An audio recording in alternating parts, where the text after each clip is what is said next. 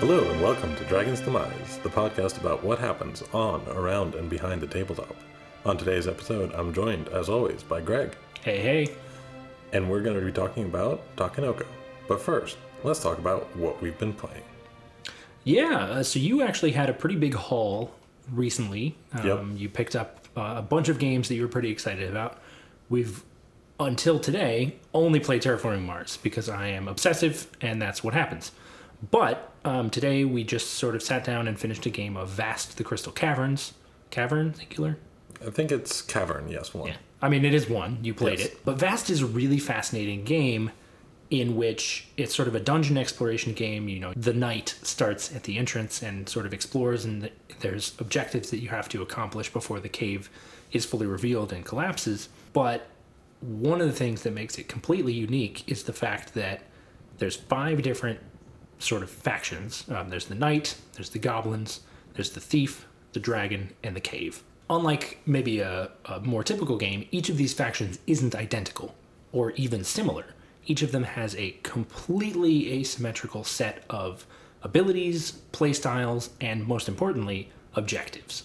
Yeah, exactly. And I think that this is what makes this game really cool is, I mean, first of all, who can you play as in this game? You can play as the knight, you can play as the thief, you can play as the goblins. So far, decently normal. You can also play as the dragon. And then the most interesting one is that you can play as the cave. That in itself, just saying that, it's like, oh yeah, I'm playing the cave in this game, is just strange. Right. And it's not quite like a GM situation where, you know, the cave just wants to be an opposition to everyone. It does, but it has a purpose. The cave has a victory condition. Yeah, exactly. The cave wants to collapse in on the people that are inside of it. And so it's really interesting, and I love that idea. Like, as soon as I heard that I could play as the cave, I was like, I'm doing that. That is, like, even when we were setting up today, Greg was asking our friend Pedro, like, what would you like to play? I'm like, I call dibs on cave. Yeah, he did. It was right away. I mean, it was like how he always claims the yellow. Yep, exactly. So it was really interesting. I like that idea, and the balance of this game is fascinating because we played a 3-person game and I became an accidental kingmaker because I made a mistake. But it's just like, it really does make you have to try to balance who you're working with and who you're working against. If a single victory condition is met, then the game is over. We had that accidental kingmaker situation in our game where I made a mistake and therefore the goblin player won. So you have to like make sure not to let anyone get their victory conditions before you can get yours. Right. I do think from that sort of consideration, from that perspective, the cave is the hardest to play. I compared it to the Renegade in Bang, in which, you know, you have a victory condition, but your victory condition is that no one else achieves theirs before the game is over. So you had sort of the hardest job of having to balance one side against the other. You know, for the knight, their victory condition is just kill the dragon. Or for the goblins, it's kill the knight. Their victory conditions are all relatively straightforward, and obviously we didn't play with the dragon or the thief, so I don't know how those are balanced. But it really does seem like the cave is probably the most difficult and the one that requires the most careful balance, as opposed to just, you know, every once in a while I'll have to stop and say, okay, thief, stop doing that, to prevent them from winning. But you have 100% of your game is just, okay, nobody get, you know, you're the nanny. All the kids are running around the cave and you're like, no, stop that. Don't get too far ahead. Stay back here. Yeah. So I can win. Yeah, you're not allowed to move. You're not allowed to move. You have to do like the waiting kind of game. Yeah. And I really did enjoy that though. Like, I don't know, it fits my style of play, I think. I can see that. I do enjoy that, and I'm really looking forward to, now that I know a little bit more about the game, I can't wait to bring it to table again. Yeah, I'm excited to play with a full 5. Yes. I think that's going to be a much better representation of how well everything can be balanced. Yeah, I agree. I'm really looking forward to seeing all the roles in play. We also got the chance to play one of the other games that I got in that haul, and this was one that I wasn't expecting to really buy. It was a game that was recommended to me from the kids section of Labyrinth. called Go Nuts for Donuts. Okay. I didn't realize it came from the kids section. I can see that now. I'm like, oh, yeah, this makes sense. Yeah. It's a very simple game, and it was compared to another food-based game, Sushi Go. And it's a set collecting game. You're just trying to collect a set of a certain type of donut in order to get points. And once the donuts are gone, boom, that's it. The fun part about it is just the method of getting those donuts. You're not paying for them or anything like that. It's just bidding. If there are 3 people playing, you have 4 donuts out, and everyone has cards numbered 1 through 4 in their hand. Everyone secretly chooses one of them, places it down. Once everyone is placed, you reveal. Now, this is so far similar to something like Viceroy.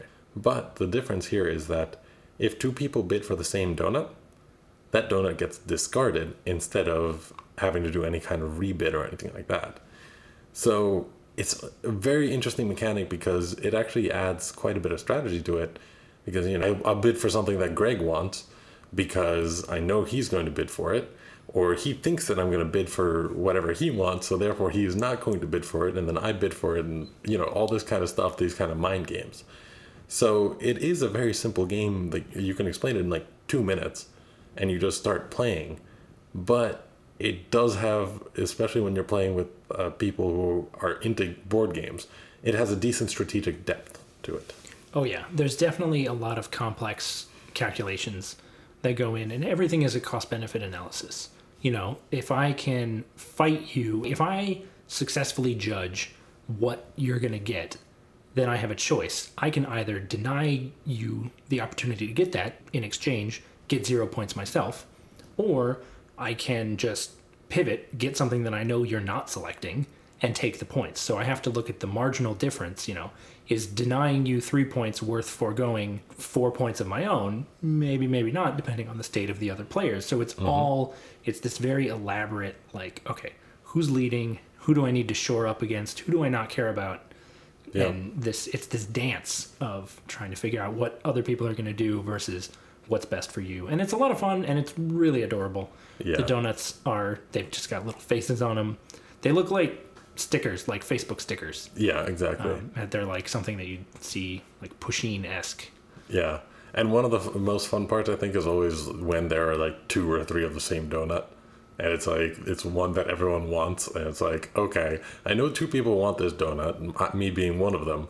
Now, are they going to choose the low number or the high number? Yeah, that's definitely the trickiest situation. Because you can usually sort of, especially in the mid to late game, you can triangulate what people want based on what sets they've already started to collect and what's out.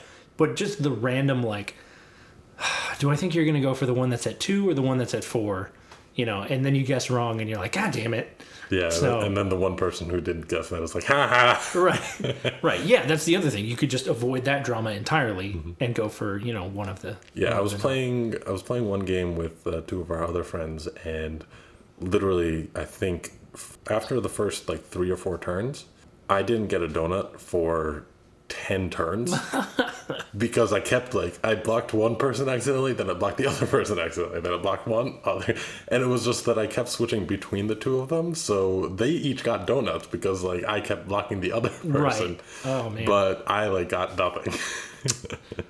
It was funny though, and I mean it's a really quick game, so it plays in 10-20 minutes. Exactly. And one of the really cool aspects of it that we didn't mention is just the color coding, which I mean you can't use in most games, but it is really easy to set up for 2, 3, 4, 5 players, because it's when you're using 2 players, only use the pink cards. When you're going for 3 players, use the pink and the blue. When you're going for 4 players, use pink, blue, and green. And you shuffle them together, easy to separate, easy to put in. It's one of those games that is just all right, there we go, let's go, boom, that's it. Yeah, it's really clever and really obvious, and actually the fact, that you've said that it came from the children's section makes a lot of sense, because there are ways to work around that. You say, a game like Heat, they'll have numbers or they'll have pips in the corner denoting which cards to take out when it's a 3-player game versus a 5-player game. But having something really big and bold and obvious like that is really ideal for a children's game. And even though, we could work around it, it's nice to have. Exactly. From, even for advanced gamers. It's like, okay, great. I don't have to worry about sorting through them. They're just, bam, there's the colors, let's go. Yeah, exactly. And I think that it just is a very enjoyable, light, quick game. Yeah, totally agree. Real quick, before we call it a day for what we've been playing, I had a chance to introduce a friend of mine who's in town for the weekend to one of my favorite games, Viticulture. It's a worker placement game where you grow and make and sell wine. It's really fun. It's really strategic, but also playful. It's making wine in the Tuscan countryside. What's not to love about that theme? But it was interesting because my partner and I usually play this as a 2-player game. It's one of the few games that we own that we both like. And so we play it more often than not when we're looking for a board game. So we have played this probably half a dozen times, and we know most of the ins and outs, and we're like, okay, this is relatively straightforward. It won't be that hard to introduce to a new player who has played board games before, Dominion, Puerto Rico, but not like an advanced gamer. We realized that that's a problem after we were about 20 minutes into explaining it, and we were like, oh god, wow, yeah, we forgot how difficult this was the first time we played. And it just goes to show you that it's always really important to keep that in mind, because we do have, we've got Arboretum, we've got Heat, we've got lots of simpler, more straightforward games that we probably could have played. They would have taken less time, they would have been less complicated, but we didn't even think about it because we weren't considering things from a different perspective than our own of having played this game a whole bunch. So, yeah, even for people who are accustomed to introducing games to new people, it can sort of fly under your radar and you can forget to be mindful of where people are at in terms of relative experience and relative level of comfort with different games and different mechanics. Yeah, exactly. You always have to keep that in mind and just figure out which game to take. And, I mean, Arboretum, I don't know. You still have the scoring system in that, which can be really convoluted as hell. Yeah, I guess. I don't know. I've never found that was super complicated, but I'm in the minority on that one, so whatever. Yeah. Well, there you have it. That's a look at what we've been playing. Quickly! He's coming! Hide all the bamboo! We have to finish this review of Takenoko before the panda eats it all! All right, let's go. Let's jump right in then. So first, let's talk about what Takenoko is. Yeah, Takenoko is an action selection game with primary mechanics of tile laying and spatial movement. Basically, you've got a bamboo plot field, I don't know what they call them, but you are putting different fields of bamboo into that plot and then moving a panda around to consume the bamboo and a gardener around to grow the bamboo. You've got objectives that relate to each of those activities, and you're trying to be the one at the end of the game with the most points. Exactly.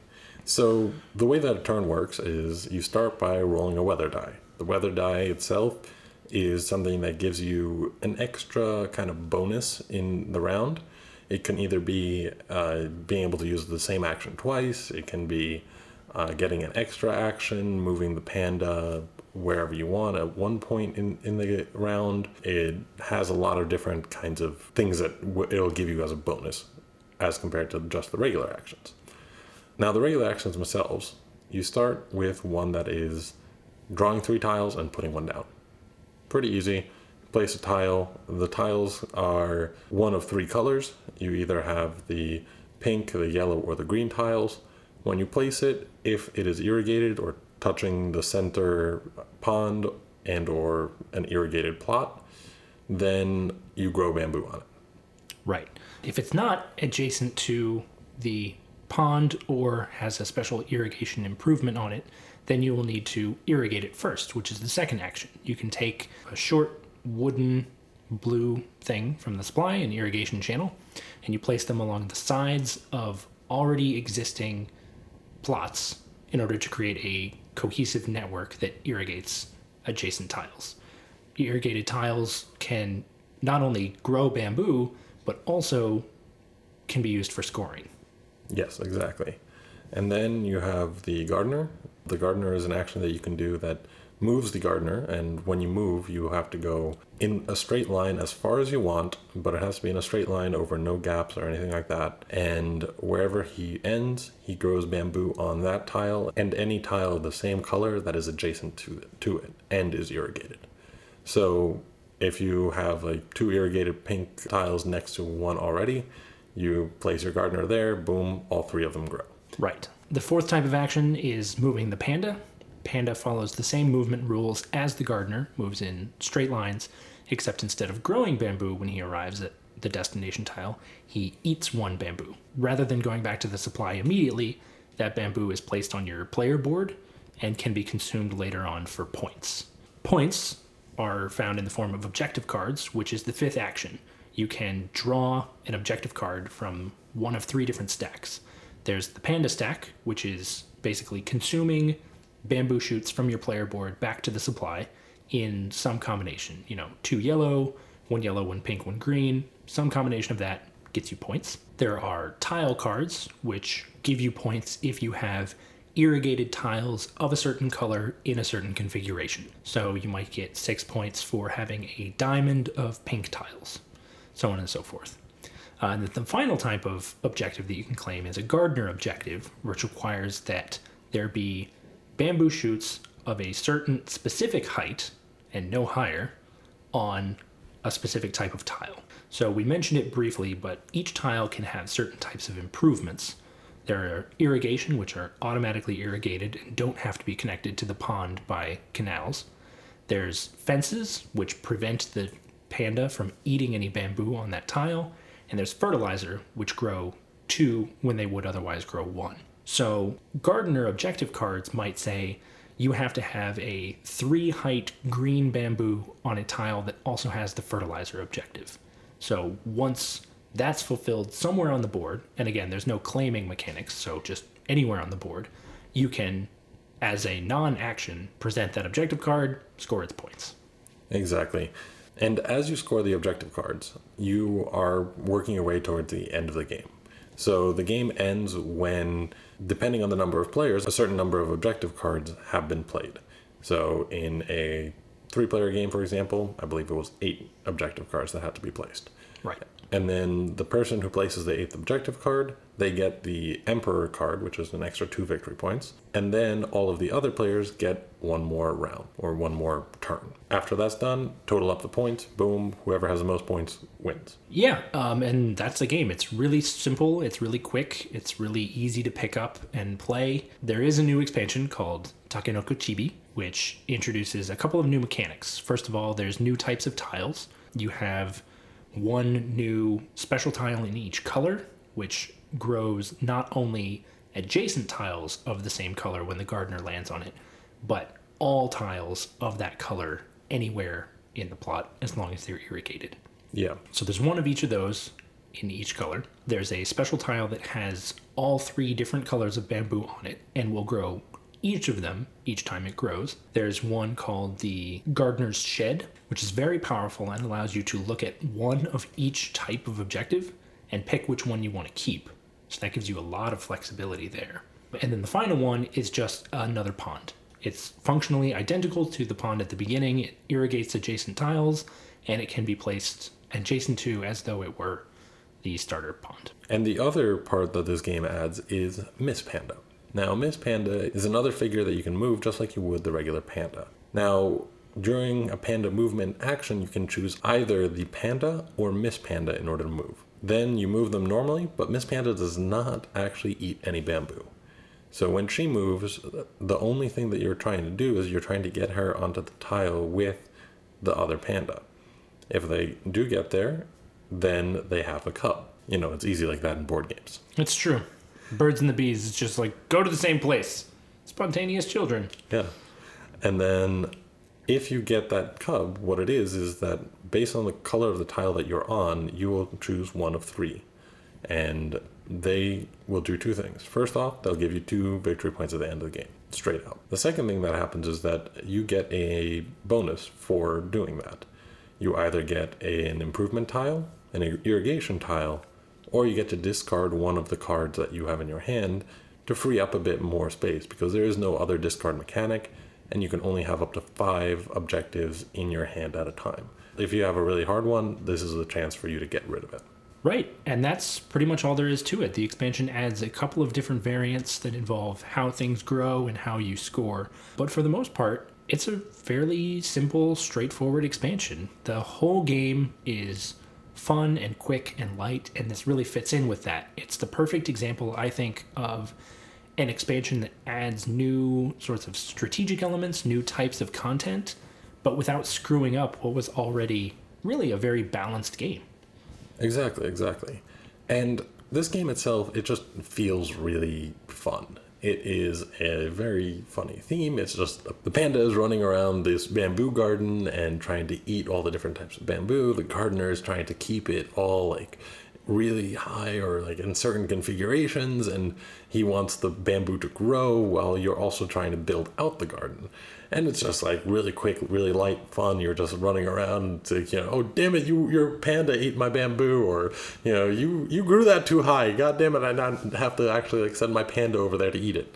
And it's just pretty quick in general. It takes about 45 minutes to play. It's really easy to do that, and the rules are very simple and straightforward for the most part. Yeah, absolutely. One of the other things that I like about it is that it is quick, but it's not too quick. It's a game that you want to have some strategic depth because the tile laying and the objective mechanics sort of reward strategic thinking. But if you didn't have some of the safeguards in place, specifically the restriction that only irrigated tiles can, 1, grow bamboo, and 2, more importantly, be used for scoring, I think the game would probably be over too quickly. So that acts as a really important strategic safeguard to make the game more moderately paced while still being pretty quick, as opposed to just being, wait a minute, we're done? We just started. Yeah. And I think another thing that adds to that is actually the fact that you can't do 2 of the same actions at any one point. Right. Because that really prevents you from going for literally just one strategy. Just, I'm just going to put these tiles down and that's it. Because you can only do that once per turn unless you roll a specific thing on the die. And so it really does add a little bit to that and makes it so that the game doesn't go too quickly, and it just paces it. You have to think ahead of time, like, if I can only move the gardener once and I can only move him in a straight line, maybe I need to take this turn to set him up and hope that no one else is going to, screw with me on that or something like that. Right. All these things are great, but as we're fond of saying, no game is perfect. And one of the things that we've sort of observed is that while the balance of chance and strategy tends to be fairly good, there are situations where luck just wins out. Because of the way that picking up an objective works, it's a lot like Ticket to Ride, where you can pick an objective card and it's already done. And it just gives you points. And I think in the last game that we played, that specific thing actually happened to you 2 or 3 times. Yes. So, it's completely uncontrollable. It's nothing that you can respond to. And sometimes it just gets out of hand in little ways. It's not a game where your engine builds on itself and the lucky advantage that you got early converts into better, more successful actions later in the game, because, the points have no actual impact on the game. They're not money, they're just points. But that chance element still does sort of leave a bad taste in your mouth if it happens to you in a particular game. Yeah, exactly. It can really happen that, you top deck like the perfect card that you need. Boom. Like, this would be really hard, but it's already on the field. And, I don't have to actually take any action in order to get this objective. It just goes and gets placed down. So that definitely can be a little bit frustrating sometimes. The other thing that I wanted to just mention is the components are, for the most part, pretty good. I mean, the pieces like the gardener, the panda, Miss Panda, and all that, they're pretty good. Mm-hmm. The bamboo, however, can be hit or miss. And I mean, it is going to be this way with a game that, has wooden pieces that you need to be painted, and in order to actually stack them, you have like the almost like fitting in dowel into another thing and to stack them up to 4 high. And it isn't done amazingly. Like, there are always just some of the pieces that have like little bits on the end or around the thing that make it so that they don't sit correctly in the actual other pieces. And then that can cause, especially when you're doing like 4 high, like it's like, oh, I'm putting the 4th one on, boom, it fell down. But for all its flaws, it is still a really great game, and it's, relatively cheap. For a fully featured game, it is only $40 as opposed to the usual $60 that you're going to find for a big box game like this. I'm going to say buy it. I think it is really great. It rewards strategy with a little element of chance, which, as much as I may personally not like it, a lot of people really like to sort of throw a wrench in their gears sometimes. It's cute, it's fun, it's quick, it's easy. All these things mean that I can't not give it a buy it.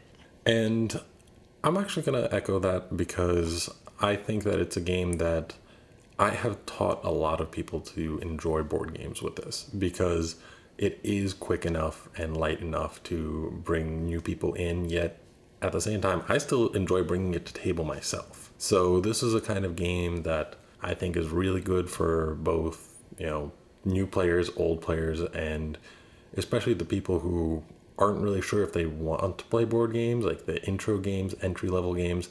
This is one that really works very well. There isn't really that much of the runaway mechanic. You don't really need to worry about the strategy too much, but it's still a lot of fun. Absolutely.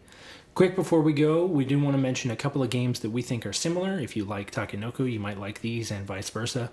First among these is Five Tribes. It's not an obvious comparison, but they actually do have a lot of similarities in terms of moving things around a board and thinking a couple of moves ahead when you're developing your strategy. If you are thinking about how to get bamboo, 1, to grow, 2, to eat, things like that, you're going to have to look a little further down the road than your next play. And Five Tribes is very much the same sort of advanced gameplay. You've got to be thinking about what you're going to move, but also what actions you want to perform, how you're going to have to move to get there, and most importantly, what other people are going to be doing in the interim to mess you up. That said, Five Tribes is definitely at a little bit of a higher level. Takenoko is much more accessible, but if you do like those mechanics, you can consider it a stepping stone to a game like Five Tribes. A game that's a little bit closer to the level of Takenoko is Lanterns, and it also has very much the tile-laying aspect similar to Takenoko. So you're still trying to collect the different cards and all that, and everything is based on the placement. And so it does have those similarities, and I think especially the feel of the game and the weight of the game is very similar. So they're both really light games. They're both fun to bring to table, and they're both really good intro games. And there you have it. That's our review of Takenoko. Thank you for joining us on this episode of Dragon's Demise. We hope you enjoyed.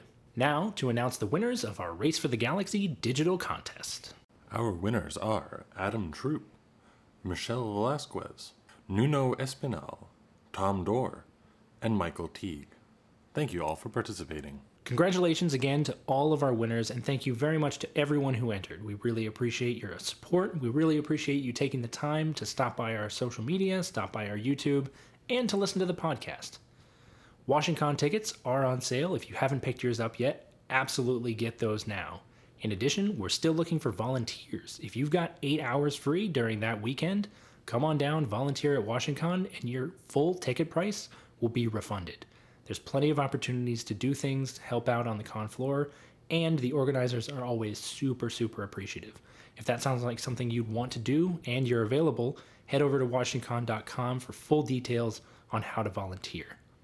Additionally, as we've been mentioning, it's going to be a great time. There's going to be so many games. There's going to be so many designers. If you thought the giveaways were pretty great last year at the Play It to Win It and at the raffles, just wait. This year is really going to blow your socks off. So again, WashingCon.com for all your WashingCon needs. Finally, join us next week when we're actually going to be on a 2-week hiatus. Jacob's going out of the country. I'm going to be busy with some other things going on, but we are still going to be doing some YouTube content. We're going to be releasing episodes of our vlog, and some of our friends are teaming up to host some alternative content on our weekly Wednesday stream. So head on over to the YouTube channel and our Twitch channel to check out that content in the meantime. Podcast will resume September 1st.